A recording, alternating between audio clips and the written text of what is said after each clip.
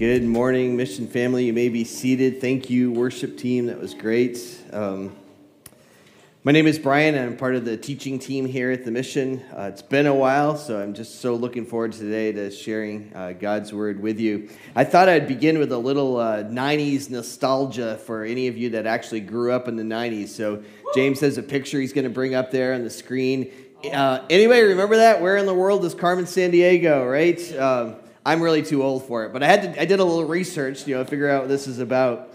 But this is actually a 90s TV show, sort of in the educational TV world, and it was built actually on a video game that came out in the late 80s. And Carmen Sandiego was the head of a crime syndicate that called Vice. That was such an original name, right? Vice. And each week in the episodes, the whole idea was usually you had some like underboss that you had to capture first, and then they had to solve the crime and figure out Carmen Sandiego where she was at the end of it, right? So that was sort of the idea of it.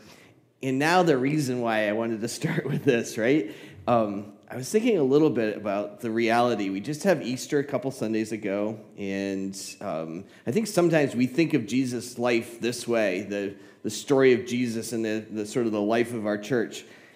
He's on the cross, he says, "It is finished." He passes, his body is taken from the cross, it's put into the grave, it's there for 3 days, and God raises him to life, and we celebrate that on Easter Sunday. In some ways, that feels like almost it's like the end of the story with Jesus, right? Once in a while in the life of a church, you'll get a few sermons on that sort of period of time between the resurrection and the ascension. And maybe even in some circumstances, we have like a sermon on the ascension. But in a way, we're asking the same kind of question: where in the world is Jesus today? Where is Jesus now? Because sometimes we sort of leave out those aspects of what he's doing. We actually have a couple of places in Scripture where we see this. The first point that we can see is that he's at the right hand of the Father. And we see this in Romans 8:34. It says, "Who then will condemn us? No one, for Christ Jesus died for us and was raised to life for us, and he is sitting in the place of honor at God's right hand, pleading for us." Some other translations describe it this way, is that he's sitting at the right hand of the Father, ever living to make intercession for us. There's another passage that sort of adds to this understanding of where is Jesus now, right? It comes in Hebrews chapter 4, verses 14 through 5, chapter 5, verse 1, where it talks about the fact that he is our great high priest. So it says there, beginning in verse 14 of Hebrews 4, "So then, since we have a great high priest who has entered heaven, Jesus, the Son of God, let us hold firmly to what we believe. This high priest of ours understands our weaknesses, for he faced all of the same testings we do, yet he did not sin. So let us come boldly to the throne of our gracious God. There we will receive his mercy, and we will find grace to help us when we need it most. Every high priest is a man chosen to represent other people in their dealings with God. He presents their gifts to God and offers sacrifices for their sins." So again, we have this picture of answering this question, where is Jesus now, right? He says he's our high priest, he's in heaven. But to understand what these things really mean, I think we need to dive into these passages just a little bit more. So we begin in that Romans passage where it talks about the fact that he's at the right hand of the Father making intercession for us. What does intercession mean? The term is actually a technical term for approaching the king. Isn't that an interesting picture? Just picture Jesus at the right hand of God the Father, the King of the universe, and he's thought through what the right approach is to that king.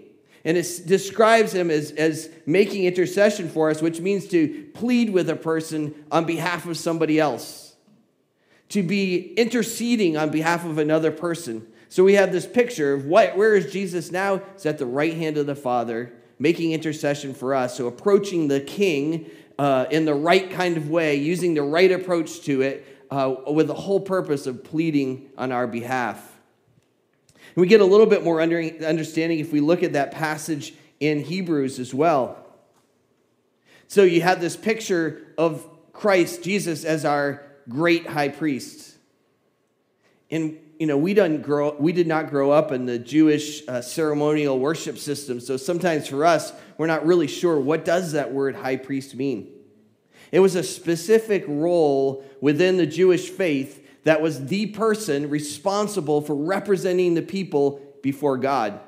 So literally, this person would make the sacrifice, would be the one that brought the gifts from the people to God himself. So again, we start to have this picture of Jesus Christ at the right hand of the Father, making intercession for us, representing us before God, interceding on our behalf, and serving as our high priest, providing that sacrifice, a recognition of sin, representing us to God. If Jesus is doing both of these things described in these passages, and they seem to be a significant kind of role, right? There's something important about it. It seems like a positive thing. Then there must be something necessary about it. Why is Jesus doing these things? Why is he at the right hand of the Father? Why is that role really necessary? To understand that, we have to go back to that whole statement that Jesus makes on the cross when he says, "It is finished." What did he mean when he said that? What he meant was that the sins of the whole world had been poured out on him in that moment. So all that meant all the sins that had happened up until that very point, and all the sins that would happen into the future as well. Every bit of that sin had been poured out on him on the cross, and he had paid the full price for it. His blood covered over all of those sins. It was now taken care of. That's what he meant when he said, "It is finished." So what this means for us is that when we believe in God, when we believe in him through what he's done through Christ, when we accept the gift that he's given and made on our behalf, we experience forgiveness of sins. We are brought into a right relationship with God. We are restored to the relationship that God desired to have with us. And at that moment, when we accept Christ as Savior, he takes and places his Holy Spirit in us. And that Holy Spirit begins this work of making us more and more like Christ, becoming more and more of the person that God wants us to be. But the reality is, even in that condition, I sometimes sin. Now, hopefully I don't do it like I sinned before I came in relationship with him, but it's still characteristic of my life. It still happens where I don't live up to God's standards in my life. And in that moment where that happens, there's like a wedge that comes between my relationship with God. It's sort of fractured, broken in a little kind of way. And it's sort of describe it this way. Picture you and a really good friend, and there's a conflict that arises between you. Now, it doesn't mean that you're no longer friends. It just means that there's a problem there in your relationship, right, that needs to be resolved. That's very much like what it is for us with God. And Scripture makes it clear that our response when that happens should be for us to repent. Repent just means that if I'm going this direction, I turn and I go in the opposite direction. And we see this in 1 John 1:9. 1 John 1:9 says this, "But if we confess our sins to him, he is faithful and just to forgive us our sins and to cleanse us from all wickedness." The really neat thing about that word confess, all it means is to see our sin in the same way that God sees it. Our human tendency, to be really honest, is I minimize my sins, I maximize your sins, and I feel really good about myself when I compare myself to you. Right? That's what our tendency is like. We tend to fall into that deal. And so we don't see our sin in the same way that God sees our sin. So that's what the word confess means, is to see it, to recognize it in the same way that he sees it. And how does he see it? He sees it as being evil, that has no business being in his presence, that it destroys part of who you are in a way that's really important and negative. So it's an awful thing, and yet we tend to gloss over it. But this scripture says, but if we confess our sins, if we see our sins in the same way that he does, he is faithful and just to forgive us our sins. And that word forgive has its roots in this idea of cancellation of debts and dismissal of charges. Isn't that a great picture? So now think back to this, where is Jesus now? And he's at the right hand of the Father. So what's he doing there when he's making intercession for me? It's that moment where I recognize that I've sinned, I confess, and he's standing there right next to the Father and says, God, He approaches him in the right kind of way and says, God, Brian sinned. He's recognized what he's done is wrong, and he's now asking for forgiveness. And that sin that Brian committed, I paid for that sin on the cross, so he's okay. And in that moment, my relationship with God is restored. That price has been paid on my behalf. That idea of forgiveness being a dismissal of charges, it's like the picture of like you're going to court because of the sin that you committed. And Jesus is your representative on your behalf. And as God sees Jesus standing there in your place, he says those charges are dismissed. They're no longer going to be held against you. And it goes on in 1 John 1:9 says, forgive us our sins and to cleanse us from all wickedness. That word cleanse is this idea of purifies. It's an active cleansing from pollution so that a new life of holiness may begin. So we've answered this question, where is Jesus now? He's at the right hand of the Father. He's interceding on our behalf. He's representing us before God. He's serving as our high priest because we need that because we still fall into sin. And that I wanted to look at today 5 aspects of our relationship with the 5 realities of sin from our perspective now that we've accepted Christ as Savior. Once you're a Christian, how do you think about this whole concept of sin? So number 1, we go from being a slave to sin to being filled with the Holy Spirit. We see this in Romans chapter 6, verse 6. It says, we know that our old sinful selves were crucified with Christ so that sin might lose its power in our lives. We are no longer slaves to sin. So the idea of slavery is it means I'm captured. There's nothing I can do about my condition. I'm committed to something that I'm not necessarily wanting to do, right? A slave does not want to do what they are required to do, but that's my condition. I'm stuck in my condition when I'm a slave to sin before I've accepted Christ as Savior.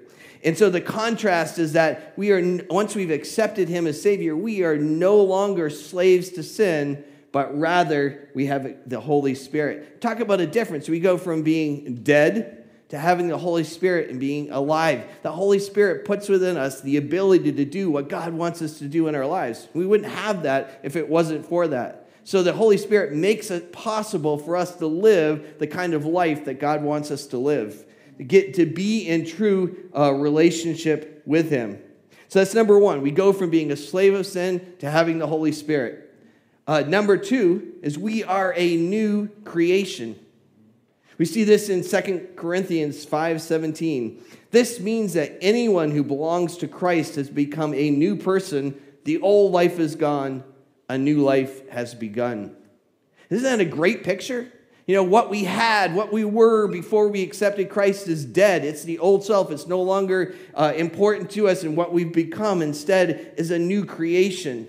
We have an opportunity to start anew, to be something different than we were before. We no longer have to be captured by and slaves to the sin that was part of what our life was like in the past. And then number 3, we are saved for good works. We see this in Ephesians chapter 2, verses 8 through 10. It says there, God saved you by his grace when you believed, and you can't take credit for this. It is a gift from God. Salvation is not a reward for the good things we have done, so none of us can boast about it. For we are God's masterpiece. He has created us anew in Christ Jesus so we can do the good things he planned for us long ago. So part of who we are as human beings, part of the reality of who we are as human beings, is we often try to make ourselves look good for God, be good for God by doing the right things, right? That's our human tendency. And sometimes it's just being a little bit better than the person next to us, right? And we feel good about ourselves. And what these verses 8 and 9 in particular are saying is that that's not going to work. The only reason we are made right with God is because of his grace that's been extended to us. That grace means unmerited favor. It means something we did not deserve. That means nothing I can do can make me right with God. But then look what happens in verse 10. Once we are a follower of God, once we are created anew in Christ Jesus, we become his masterpiece. And we're made for good works that he set out, planned a long time ago for us to do. So the result of our salvation, our response should be focused on those good works. there's a little bit of a tendency, right? That if you spent all your time as a Christian thinking about the things you should not be doing, there's not a whole lot of joy in that. God's desire for us is that our focus be on what it is that we should be doing, the good works that he set up for us to do, because it's in those things that we find joy, that we find purpose, that we find direction in our lives. So God has saved us. He's prepared for us good works for us to do. Number 4, there's still a conflict going on inside each one of us. We're going to see that conflict in Galatians 5, verses 16 to 25. So it's a little bit of a longer passage. It says there, "So I say, let the Holy Spirit guide your lives, then you won't be doing what your sinful nature craves. The sinful nature wants to do evil, which is the opposite of what the Spirit wants. And the Spirit gives us desires that are the opposite of what the sinful nature desires. These two forces are constantly fighting each other, so you are not free to carry out your good intentions." Isn't that an interesting picture right there?